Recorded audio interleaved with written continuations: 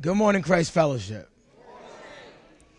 Today we're wrapping up what's been an amazing series called Disciple. And we learned that this year the word for Christ Fellowship is actually disciple. We've learned that a disciple is someone who's committed to following Jesus through the good and the bad. It's not just a fan of Jesus. It's someone who's committed to living out the life of a follower of Jesus. And Pastor Carlos actually highlighted 4 marks of what an actual disciple is, what it looks like. So I just want to highlight those 4 marks just to remind us. And it should pop up right behind me too. But the first one is a disciple is a dedicated learner. So that person's committed to learning more about God. Secondly, the disciple is has absolute obedience. So they're committed to obeying all of God's ways. A disciple bears spiritual fruit. They're committed to allowing God to transform their heart. And the fourth one makes disciples. So they're committed to sharing Jesus with others. And that's the one that we're going to focus on today. We're going to focus on what it means to make disciples, to be committed to sharing Jesus with others. See, you might be the only Bible people get to read. There's a world of people around you that are lost, that don't know Jesus. And they never will unless someone tells them. They never will unless someone tells them. I know this could sound encouraging and discouraging at the same time. It's encouraging because it's like, it makes you feel good. And you know what? I want to share my faith about Jesus Christ with other people.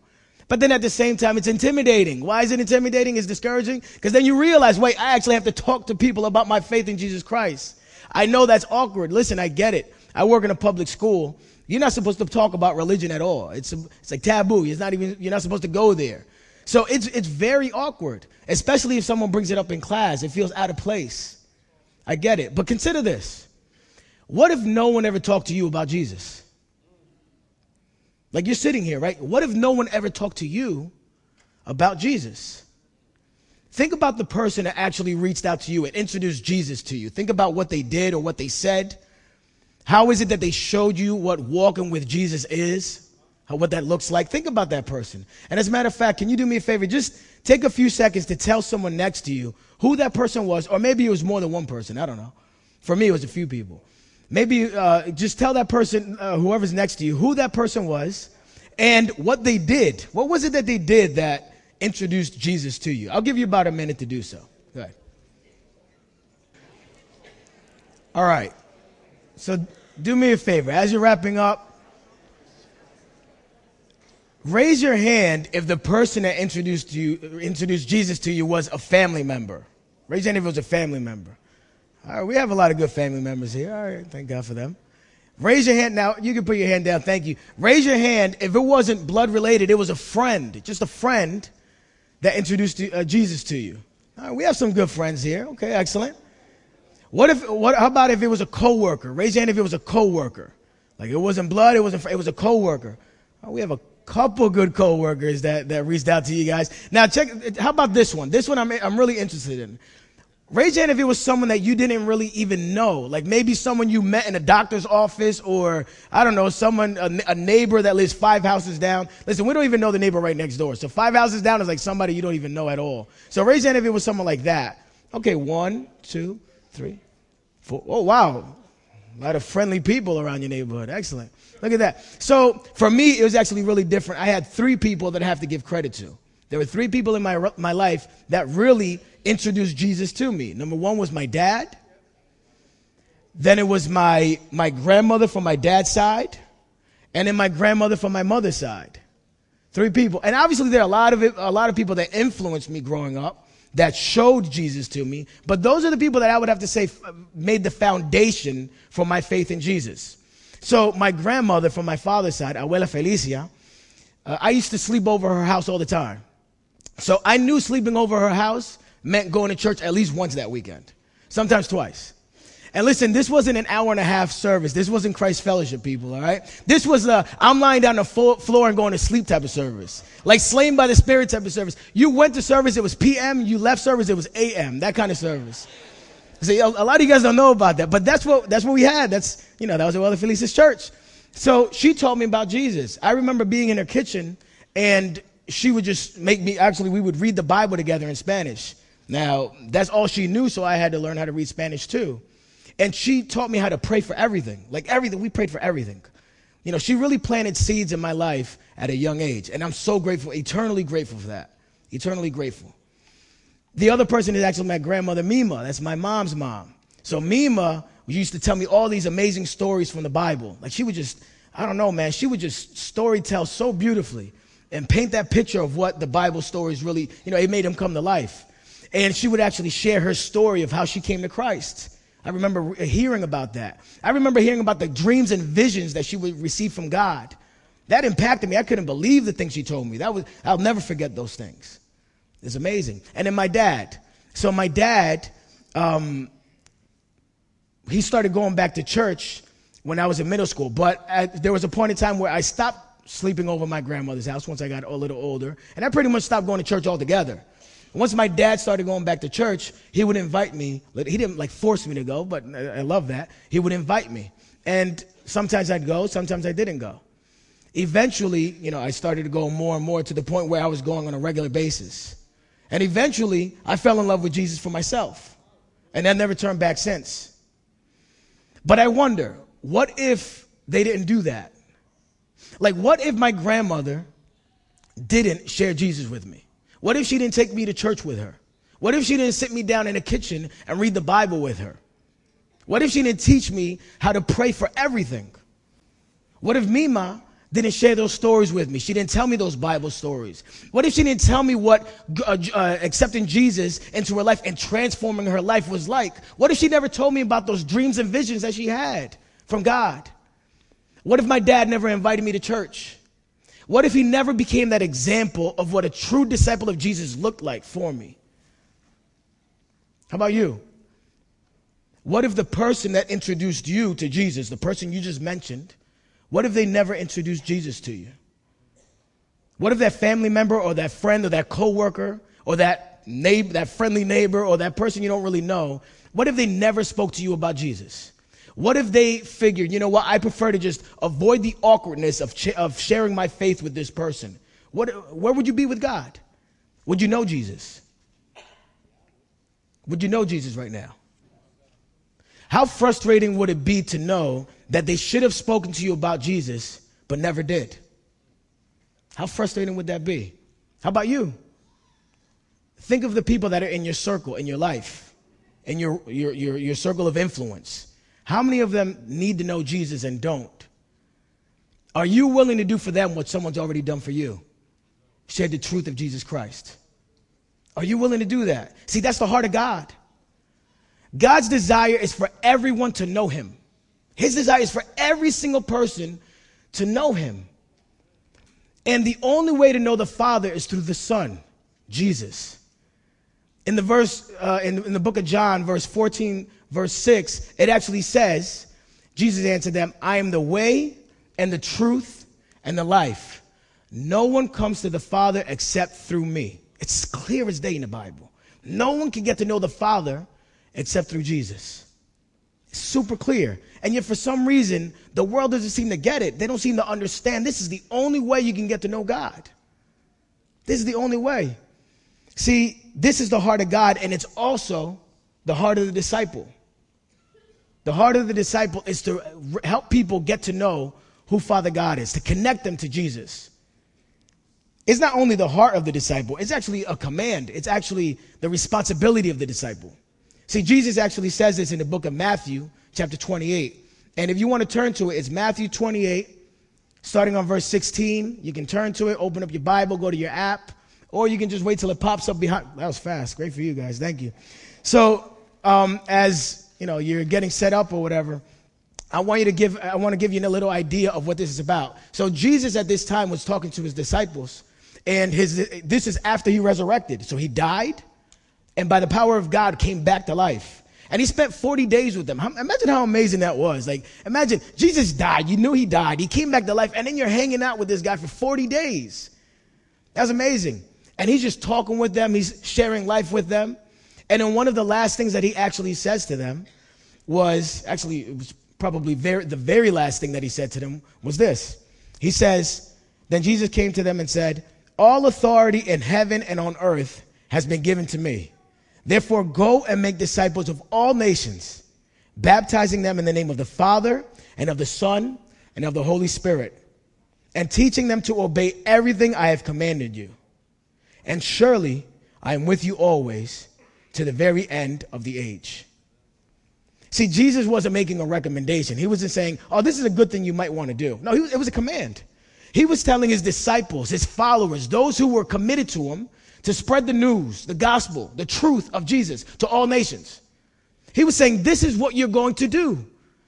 If you're a disciple, this is what you do.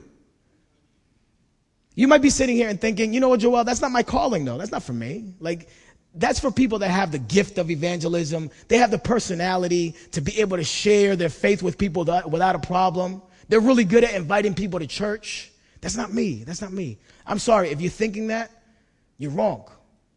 You're wrong. It's for everyone.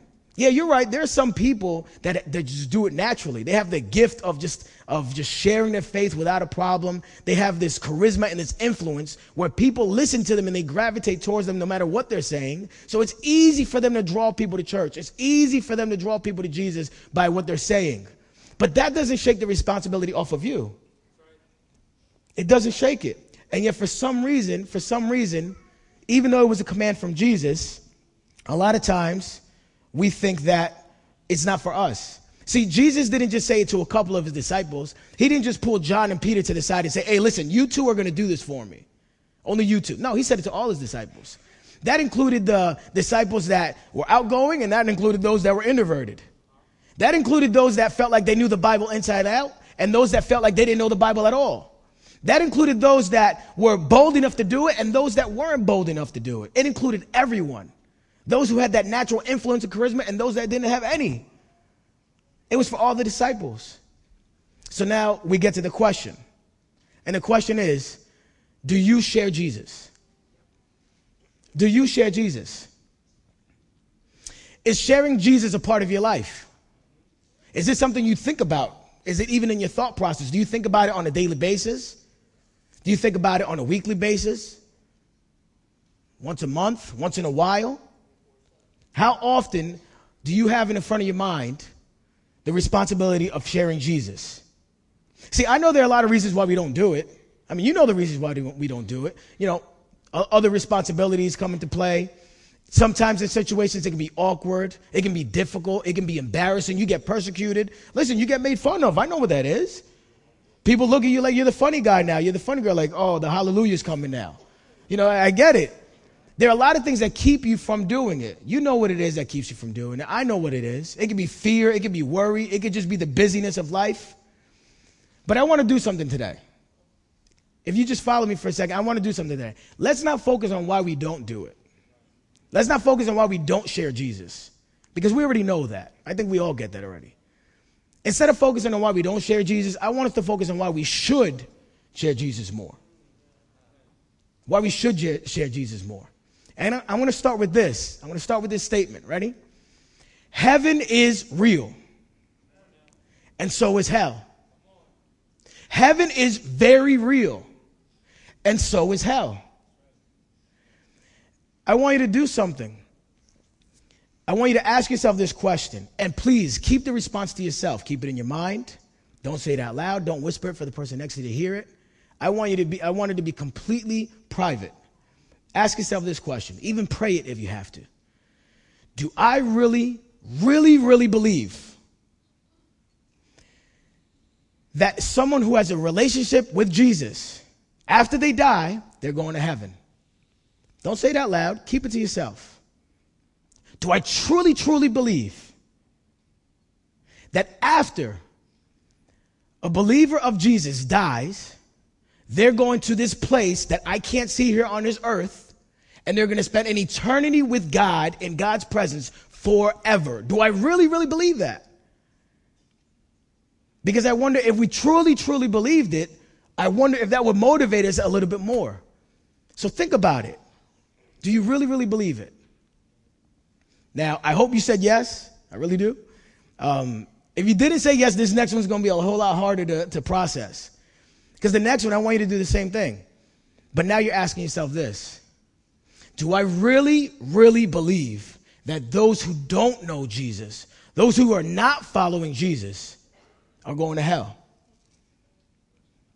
Do I truly believe that those who do not have a relationship with God through Jesus are going to hell? Do you really believe that? Do you really believe that there's a place where after a person dies, if they don't know Jesus as their Lord and Savior, they're going to be eternally separated from God? See, a lot of people think this earth is hell. Let me tell you, this earth isn't hell. You know what hell is? It's complete separation from God. That means there is no good, no God. Here, as far as you might be from God in this world, God is still in the midst. God is still in the works. You still have good things happening in your life, whether you believe God or not. You still have clothes on your back. You still have food to eat. You're still alive. You still know what love is. Hell is the absence of all of that because it's the absence of God. Do you really believe that? Do you really do? Do you really believe it? See, this is as honest as you can be with your faith. It's as honest as you can be with your faith. I think that's the realest question you can ask yourself as someone who believes in Jesus. See, I don't think God sent Jesus down to earth to become human and die on a cross for something that wasn't extremely important. It had to be extremely important for Jesus to do that. I don't think Jesus came down. I don't think God went through all that for something that didn't last forever. It had to be for something that lasted forever. I don't think Jesus did that just so that we can feel good about ourselves and be happy while we're here on earth. Just so we can have something to do Sunday mornings and sing nice songs to God. No. Jesus did that because he knew that eternity was at stake. He knew that eternity was at stake. That's why Jesus did it. Now, I know that there must be some people here that don't believe in heaven and hell. And I get it. Listen, I respect your thought process. I know like that it requires faith. It requires believing in something that you don't see. That's what faith is. It's believing in something that you can't see. Now, I want you to believe it. I believe it with all my heart. That's why I'm up here. If I didn't believe that, I would not be up here. I believe it with all my heart that after this life, everyone is either going to heaven or to hell. Now, I get you might be, you might not believe that yourself, but let me tell you this. Let me just, give you a little thought, a little food for thought. If this is it, if there is no God, if there is no heaven, if there is no hell, if life on earth is it, isn't that empty? Isn't that like utterly empty? I mean, I'm not trying to say believe in the Bible just so you don't feel like life is empty, but I'm saying be honest. If this is it, if there is no God, isn't life completely empty? There's no justice for the horrors of this world. You turn on the news, all you see is horror. If there's no God, there's no justice for that. There's no true meaning for all the lifelong suffering that people go through. Everyone knows what suffering is, some way more than others.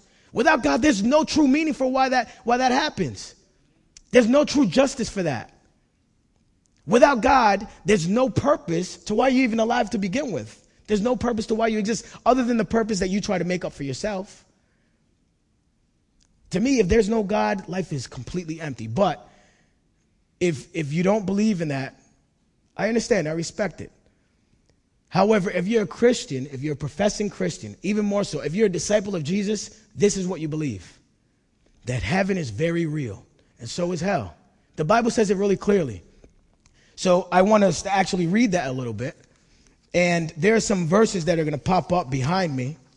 And you don't have to look them up because there are a few of them that I'm going to just shoot at really fast. But I want to kind of paint the picture of what the Bible says. Just so you see that Joel's not making this up. No one's making this up. This is straight from the Bible that we believe as Christians. So I'm going to start with heaven because heaven is a lot easier to hear, right? So we'll talk about heaven first. We'll start with that one. And the first one is in the book of Revelation. And it says, they will be his people. I'll skip. All right. So, and I heard a loud voice from the throne saying, look, God's dwelling place is now among the people, and he will dwell with them. They will be his people, and God himself will be with them and be their God. He will wipe away every tear from their eyes. There will be no more death or mourning or crying or pain, for the old order of things has passed away. That's the very thing that we all long for. I mean, Christian or not, everyone longs for and desires Like something better. Everyone longs for a perfect world with no more pain, no more misery, no more suffering. That's exactly what heaven is going to be. In the presence of God, none of that exists. That's the hope that we have in Jesus. The next one, John 14:2. My Father's house has many rooms. If that were not so, would I have told you that I'm going there to prepare a place for you? He's talking to his disciples there. And he's saying, listen, I'm preparing a place for you in the presence of God. The next one, in this next verse, Jesus is actually talking to a thief that's being crucified right next to him. So this is a thief that's dying for his sins, for his own sins because he's committed crimes. And look at what Jesus says to him. He says, Jesus answered him, truly I tell you, today you will be with me in paradise. 2,000 years ago, a thief on a cross entered into paradise with Jesus. He's been in the presence of God for the last 2,000 years of earthly life, right? And the last one for those that need the word heaven, because I know up until now you didn't see the word heaven. Paradise, you're like, oh, I don't know, Joel. Heaven's in this one, ready? Luke 10, it says, however, do not rejoice that the spirits submit to you, but rejoice that your names are written in heaven. Heaven is very real, and so is hell. These next few verses aren't going to be as easy to hear. So now hell, right? Matthew chapter 10, verse 28. Do not be afraid of those who kill the body but cannot kill the soul. Rather be afraid of the one who can destroy both soul and body in hell. And Matthew 25, verse 46. Then they will go away to eternal punishment, but the righteous to eternal life. And then the last one, 2 Thessalonians. He will punish those. They will be punished with everlasting destruction and shut out from the presence of the Lord and from the glory of his might. That's what hell is, right? It's being completely shut out from the presence of God. You have no access to God's presence. None whatsoever. The heart of God is for the lost. And that's the heart of the disciple too. See, I don't read this to scare you. I don't read this to scare. I mean, it should scare you. It should flat out terrify you. You think life on earth is hard. Imagine an eternity apart from God. Imagine an eternity in hell, in the absence of God. But I don't say this to scare you. As a matter of fact, as a believer in Jesus Christ, you have nothing to be afraid of. Nothing whatsoever. What Jesus did on that cross completely covers all your blame and guilt and sin. There's nothing, as a believer of Jesus Christ, you should have to be worried about. We actually should never be scared of eternity. That's what we rejoice in. Our joy is in eternity, to know that there's a place after I die that I'm going to spend in the presence of God forever. A place where there's no mourning, there's no more crying, there's no more pain, there's no more suffering, there's no more death, there's no more abuse, there's no more jealousy, there's no more anger, there's no more pride. A place where there's no more abuse. Imagine this place where none of that exists. It's completely out of sight. It no longer exists because it cannot be in the presence of God. Imagine being there. That's a joy. There's nothing to be afraid of as a Christian when you think of eternity. Not at all. No, you shouldn't be afraid when you hear hell. If you know Jesus, hell shouldn't scare you. It should make you broken.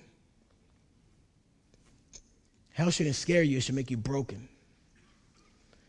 It should make you broken to know that there are people all around you that don't have a relationship with Jesus, that don't follow Jesus, and after they die, they're going to hell.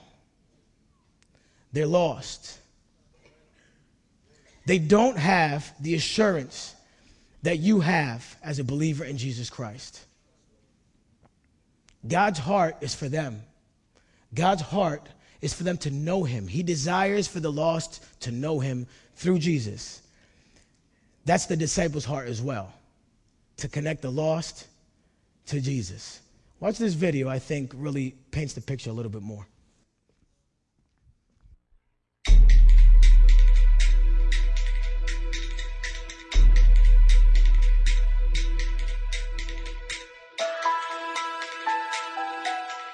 Here I am, Lord.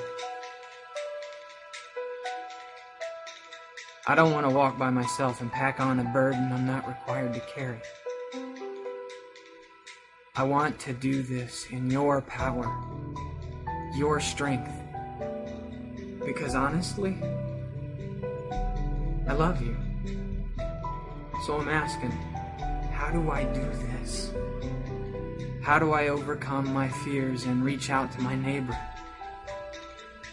How do I evangelize in my sphere of influence?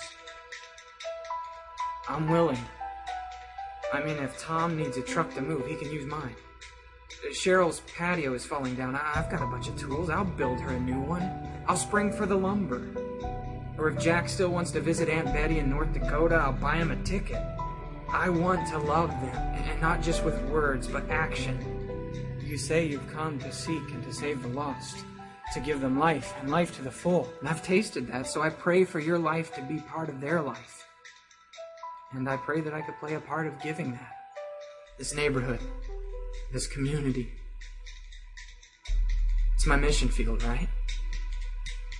But I don't know where else to begin, so I'm praying here. I want to serve you with my entire life. So here I am, Lord. Send me.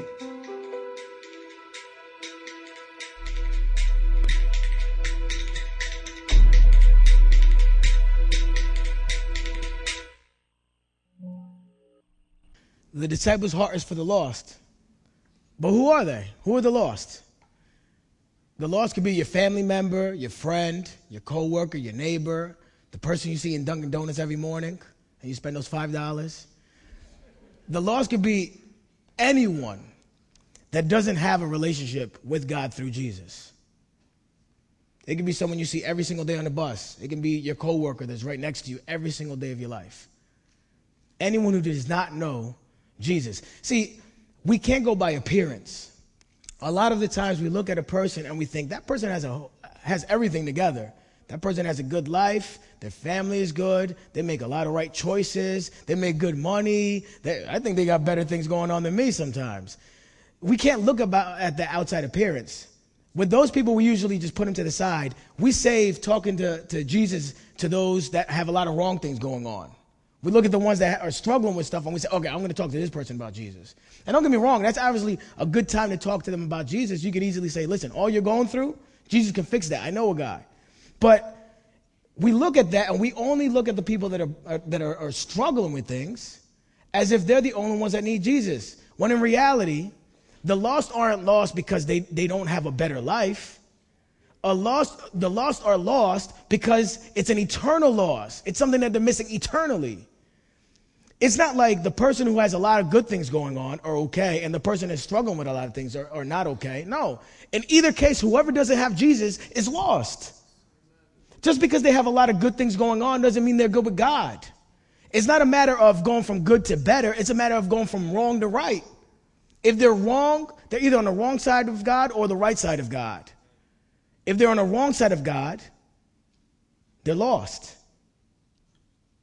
Imagine this. Imagine a person is spending their entire life, whatever circumstances and situations they're going through in life, with the sole purpose of finding that connection to Jesus, and they never get it.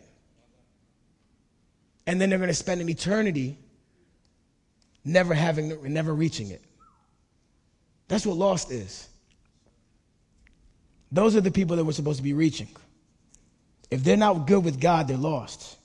John Piper said this once: the goal of a Christian friendship is this. The goal of a Christian friendship is to help each other continue to believe in God.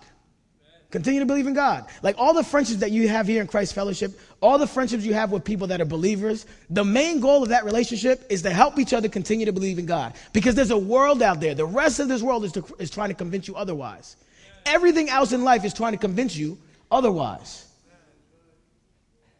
And I'll extend it. I'll say this. I'll say to the Christian, the relationships that you have with non-believers, meaning that family member, whoever it is, that doesn't believe in God, the goal of that relationship is to help them start believing in God.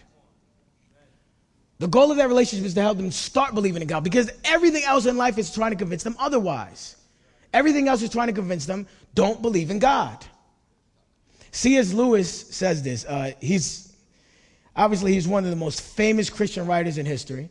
You might have read some of his books. He wrote the Chronicles of Narnia. If you've ever seen the movie The Lion, the Witch, and the Wardrobe, he wrote the book that was to that movie.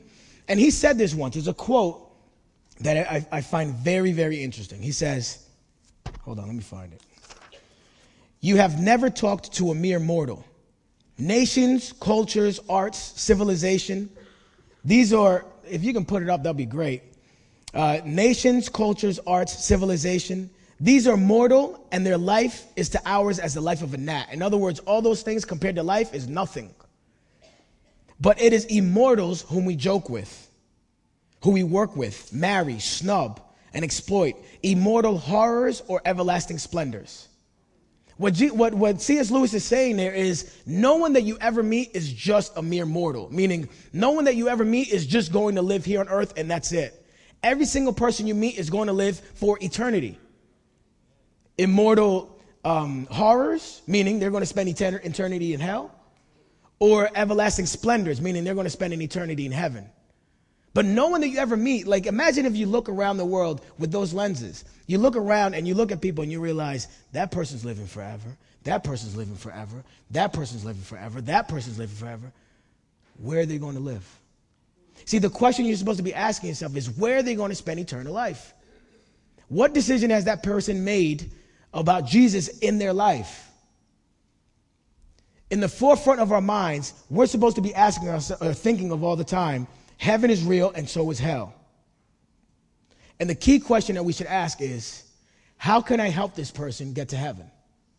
Believer or not believer, how can I help this person? In every relationship you have, in every person you come across, how can I help this person get to heaven?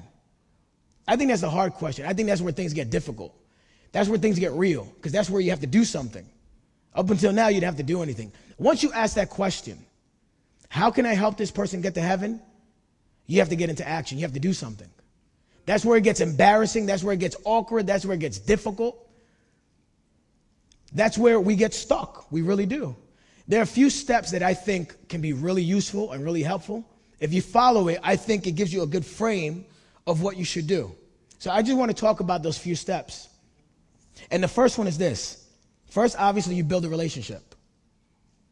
If you want to reach a person, obviously, you have to invest personal time. You have to get to know that person.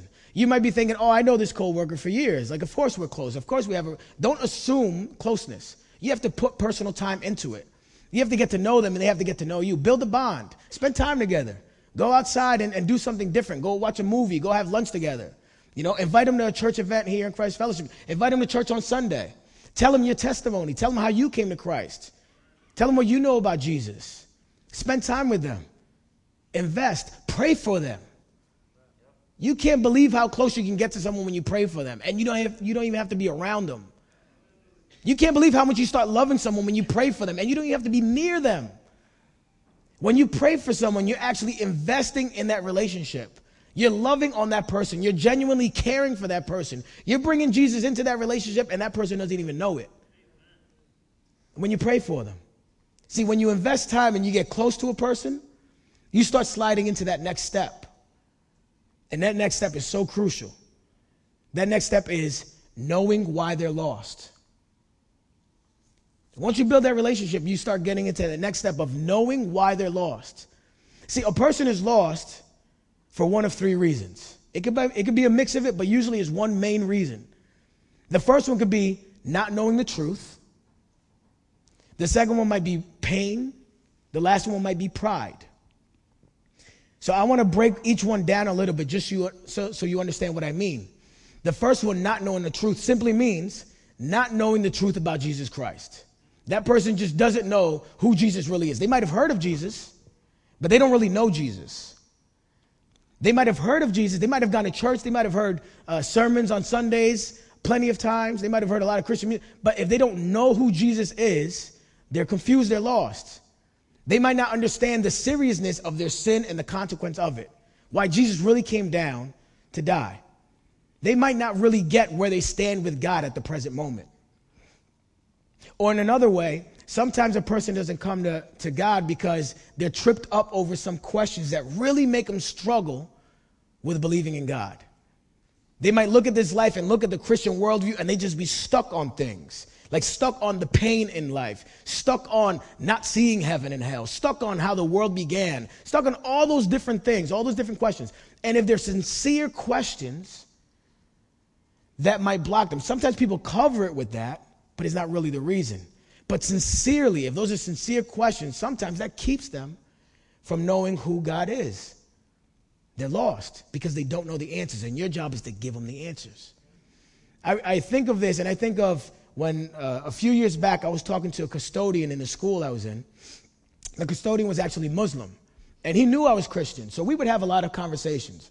And honest, they were real conversations. They weren't like, I'm trying to convince you, you're trying to convince me. I'm sure in the bottom of his heart he was trying to. At the bottom of my heart, I'll be honest, I was trying to too. But it wasn't like I'm just trying to argue my way through this. We had real conversations.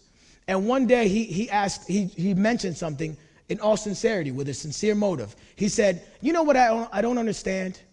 If Jesus really died, because he didn't believe Jesus really died. If Jesus really died, why would he do that knowing that his people won't even believe him? And my response wasn't even to that part of people not believing, because honestly, he's right. The Jewish people around him, most of them, they didn't believe him. I'll tell you who did believe him, his disciples, and they're the ones that spread the gospel throughout the world. So that's all that really mattered. Like what had to happen, happened. But I didn't go that route. I didn't go that route of what he said to the back part. To be honest with you, the answer I gave him, I have to give God all the glory to. I know God gave me the answer. Because immediately as he asked this question, an answer built up in my heart, and I said it right away. And I said to him, for freedom.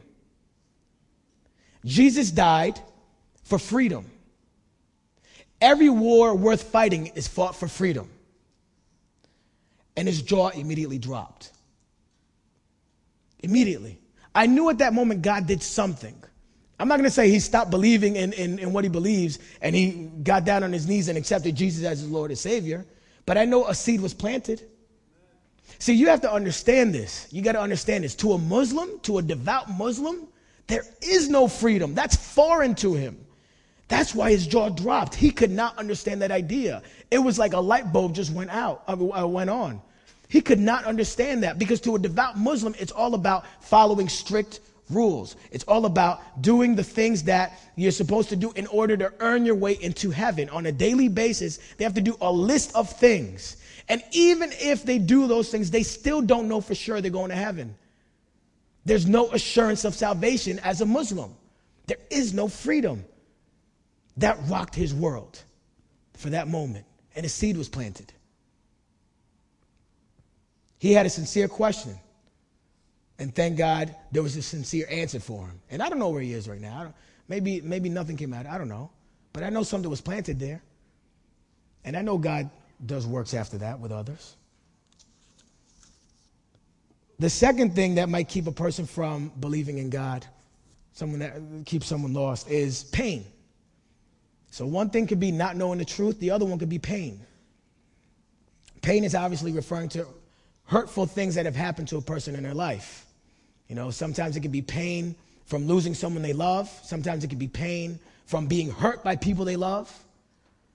Sometimes it can even be pain from people in church. And that's especially hard. Because if it's someone in church that hurt you, that person connects that pain to the church and blames God for it. Even though it's not the case, it was that person that hurt you. And they connected that way. So Eric Stanley is a close friend of mine. He's been coming to Christ Fellowship for about 6 years. And I spoke to him before this, so he gave me permission to talk a little bit about his story. So we met, I would say like 2006. We were in college. So we met and we became friends in class. And we started to hang out once in a while. We would go out and just hang out. And I started to talk to God about him. I started to talk to him about God. And I started to figure out why he wasn't connected to God. Why was he lost? I learned really, really fast that he actually grew up in church. His church was like a family church. So everyone in his church was pretty much his family. And it was a big family, so it was a pretty big church. But everyone was basically connected in some way, related somehow. But he got really hurt in the church. He got really hurt. And so when he grew up, the moment he had the opportunity, he ran away. Like he went running. Trying to run away from the pain, he also ran away from God. And so we got connected, and after we graduated, we loosely stayed friends. We were still cool, but we didn't talk as much. Once in a blue moon, we'll hang out. But then one day I shoot him a text, and I just invite him to Christ Fellowship. I say, hey, why don't you come Sunday morning? And little did I know he was actually going through a really rough time. So to my amazement, he came. He came. And God is good, right? God knows exactly what he's doing. Because that morning, Pastor Femi was on the stage, and what was he preaching about? Forgiveness. Out of all things, preaching about forgiveness. Out of everything you can teach on, forgiveness. God knew exactly what he was doing. And right then and there, God started chipping away at the hardness of his heart. He started softening that heart. Is that me? Sorry. He started softening his heart. He started working in him at that moment in the middle of that teaching. And I'm not going to say there were changes immediately. It took a process. It took time. But Eric kept on coming every single Sunday. He started coming from then on. And through that time, he started to grow closer and closer to God as God was healing him from the pain, as God was fixing all that up, as God was restoring his relationship with him. God was doing what he always does, the amazing thing that he does, loving him the only way God knows how to love, the only way in a way that only God can love, healing a heart. Sometimes it's pain that keeps people from God. Thank God in Eric's case, he's been following God. He's not a fan of Jesus. He's a true disciple because God did his work. So it could be not knowing, it could be pain, and the third reason it could actually be is pride. So pride refers to an unwillingness to give up control of your own life. Now you might say, Joel, all of the reasons might be tied into pride, right? I mean, anyone that doesn't accept Jesus, obviously it's because of pride, and you have an argument there. But what I mean with pride is, I mean like blatant defiance against God, just not wanting to give up your life to God. Like there's some people that blatantly, no matter how much they know about God, they might know the whole gospel, they might know the whole story of Jesus, and they just don't want to give up their life to God. I can think of two people I've spoken to that, like it was flat out pride. The first person just plainly told me, I don't want to change my life right now. I don't want to change my lifestyle. Like who's heard that before? I don't want, like they know, they get it. They don't want to change their lifestyle. That's pride. There's another person that's mixed with pride, and I would have to say there's pain too, although pride is definitely a big part of it. But this person would just argue with me. Like it would just turn into arguments. And in the beginning, me and my ignorance, I guess, I would try to convince them with more information and more knowledge and try to persuade them into believing in Jesus. But it was a waste of time because it wasn't that they didn't understand. Arguing with them was a waste of time because they knew, they understood. Their problem was they were hurt and they were prideful and they didn't want to change their life. So I say this because it's important for you to get why the person that you're investing in, the person that you're trying to help grow with Christ, it's important to understand why they're lost, why they're disconnected from God. Once you start getting that answer, you know what scriptures to use from the Bible because you always want to use scripture. You know what to start praying about. You know what to start asking God to move in and do. You start to learn what you need to move in, what you need to do. You start learning, okay, this person needs answers. I need to find real answers for their real questions. You start learning that this person just needs to be listened to. This person needs to gain trust, knowing that God is trustworthy. He's faithful. This person just needs prayer. This person just needs time. You know, the pride person, that person needs your example. That person needs your love. That person needs your patience. That person needs scripture that's speaking directly to pride. That person needs your love, even though they're telling you they don't want it. Even though they're pushing you back. All right, you keep your distance, you do it. But even in the background, you're still praying for that person. Why? Because at some point in life, that person's going to realize that they need God. Life has a funny way of doing that, right? At some point in life, they're going to realize, I need God. It might be in their deathbed. But at some point, they're going to realize they need God, and guess what? You're going to be there with patience, with love, with truth. You're going to be there with the answer, that scripture that's going to pierce their heart. The truth that's going to reveal to them the need of Jesus. It could be one of those reasons why the person's not connected. And then finally, after you build that relationship, you invest in them, you start building that bond, You're praying for them. You find out why they're lost. You find out what it is that they need, and you're investing in that. You're targeting that. You're focused on that. You do the final step, which is the end goal, right? It's the main objective right from the beginning. You connect them to the gospel. So you built a relationship. You've spoken to what's the barrier. You've confronted that barrier that's keeping them from Jesus. And then finally, you connect them to the gospel. So I want to just show you something that I think can illustrate this pretty well. It's called the bridge illustration. All right. You can give Bridge Youth Ministry credit for it. They didn't make it, but you can just give them credit for it anyway. So the bridge illustration, I think, paints the picture of what Jesus did really, really clearly, right? So it's so simple, you can actually just do it on a napkin. If you're in a diner or at a restaurant, you can do a really simple drawing on a napkin and explain it as you do it. So I'm going to do it on this dry erase board. So in the beginning, God created everything, including us, people. So he created us, and God always existed. Always, right? He always existed. No, God wasn't created. And what God wanted, what he intended, was to have a relationship with people. God wanted to have a relationship with you, a close relationship, where you love him and he loves you. Where he loves you and you love him back. That's what he wanted. But there's a problem. A separation came in. And that separation is called sin. Sin keeps us apart from God. Sin is disobedience to God. It's everything that's wrong, anything that's evil. It's jealousy, it's pride, it's lust, it's adultery, it's lying, it's stealing, it's killing. Or anything inside of your heart that's wrong. That's sin. And it separates you from God because God is perfect. He can't be near sin because he'll destroy it. He'll destroy sin. That's why he can't be close to sin, because he'll just kill it. And since we're sinners, we die. The Bible says in Romans 3:23, it says, it says, for all have fallen short of the glory of God. That means every single person is a sinner. Every single person is a sinner. And it also says the consequence of our sin is death. Now, this is the thing. We try to be good people. We try to do good things, thinking that it's going to go somewhere, but it's fleeting. It doesn't go anywhere. It falls short. So all of our efforts, as much as we're trying to reach God, fall short. And it ends in sin. But this is the thing. God loves us so much that he found a resolution to it. He found a solution to the problem. He sent his son Jesus to die for our sins.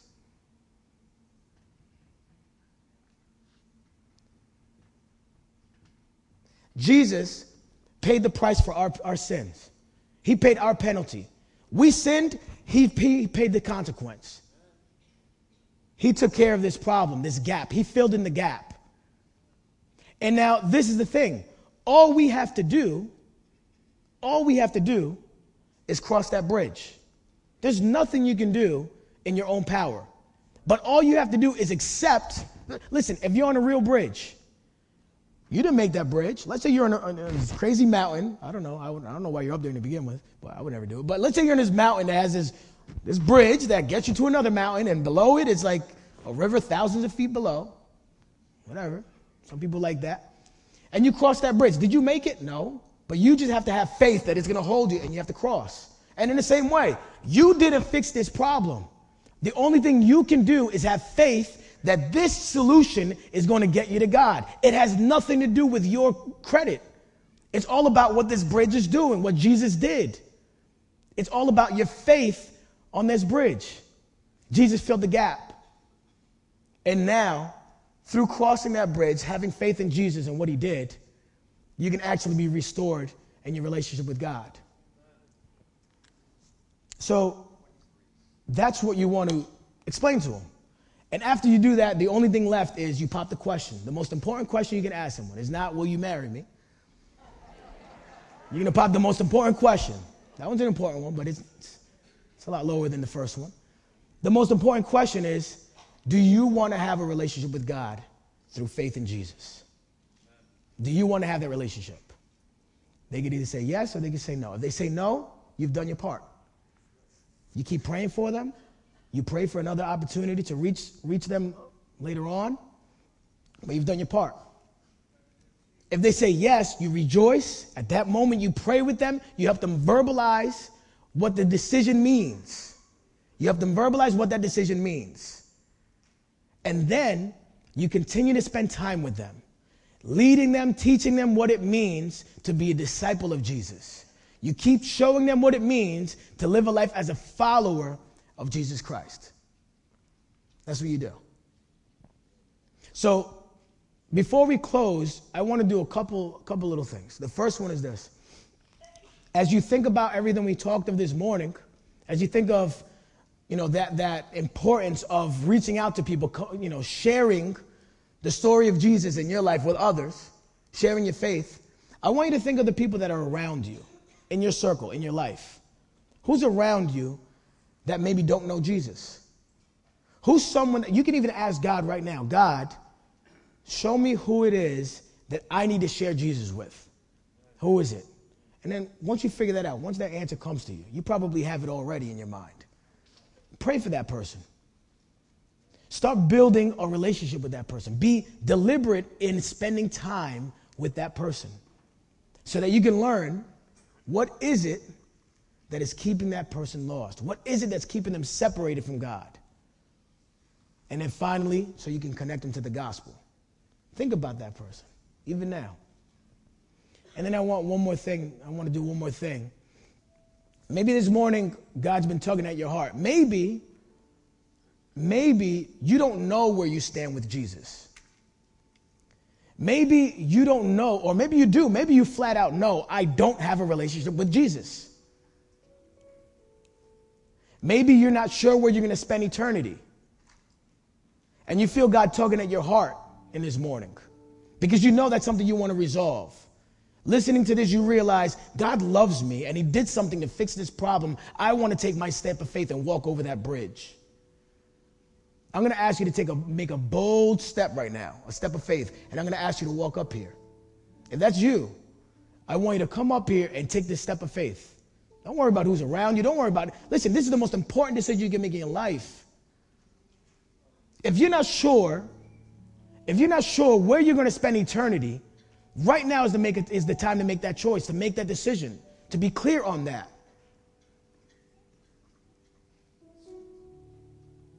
Jesus died on a cross for your sins. All you have to do is cross it. All you have to do is walk over it. I just want to pray. I'm going to pray for, first I'm going to pray for you guys. Dear Lord, and if everyone else could just extend their hands. Dear Lord, you see this step of faith that they've taken. You see, my Lord, their heart, their desire. I pray that they understand the seriousness of their sins and the consequence of it. And I pray, God, that even now you start to work in their hearts. Holy Spirit, start going into their hearts so that they may have the faith that is needed in Jesus to restore that relationship with you, God. I pray, God, that you do that so they can spend an eternity with you in heaven and you can start transforming their lives here on earth, bearing fruit for your glory.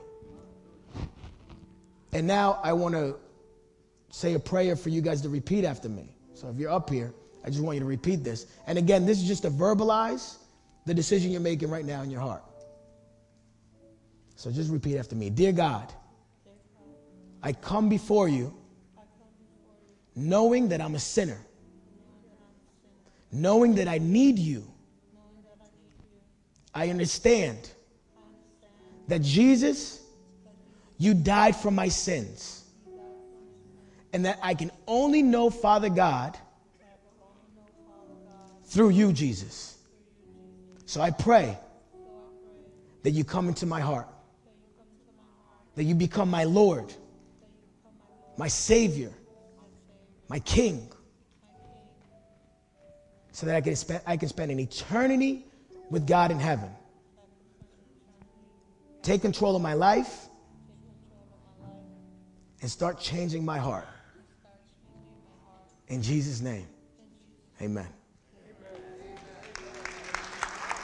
I want to say just one thing to you. Praise God. I want to say one thing to you. You made this decision. And just understand you made the most important decision in your life. You changed your eternity. You might not feel it as you walk out, but you've changed your life forever. Forever. What I ask of you is this. Start investing in your relationship with God. Start investing in your relationship with Jesus. Start learning about God. Be committed to learning about him. Be committed to allow him to change your life. Be committed to teaching other people about your faith in Jesus. And you'll see the beautiful things that he does. You'll start bearing fruit.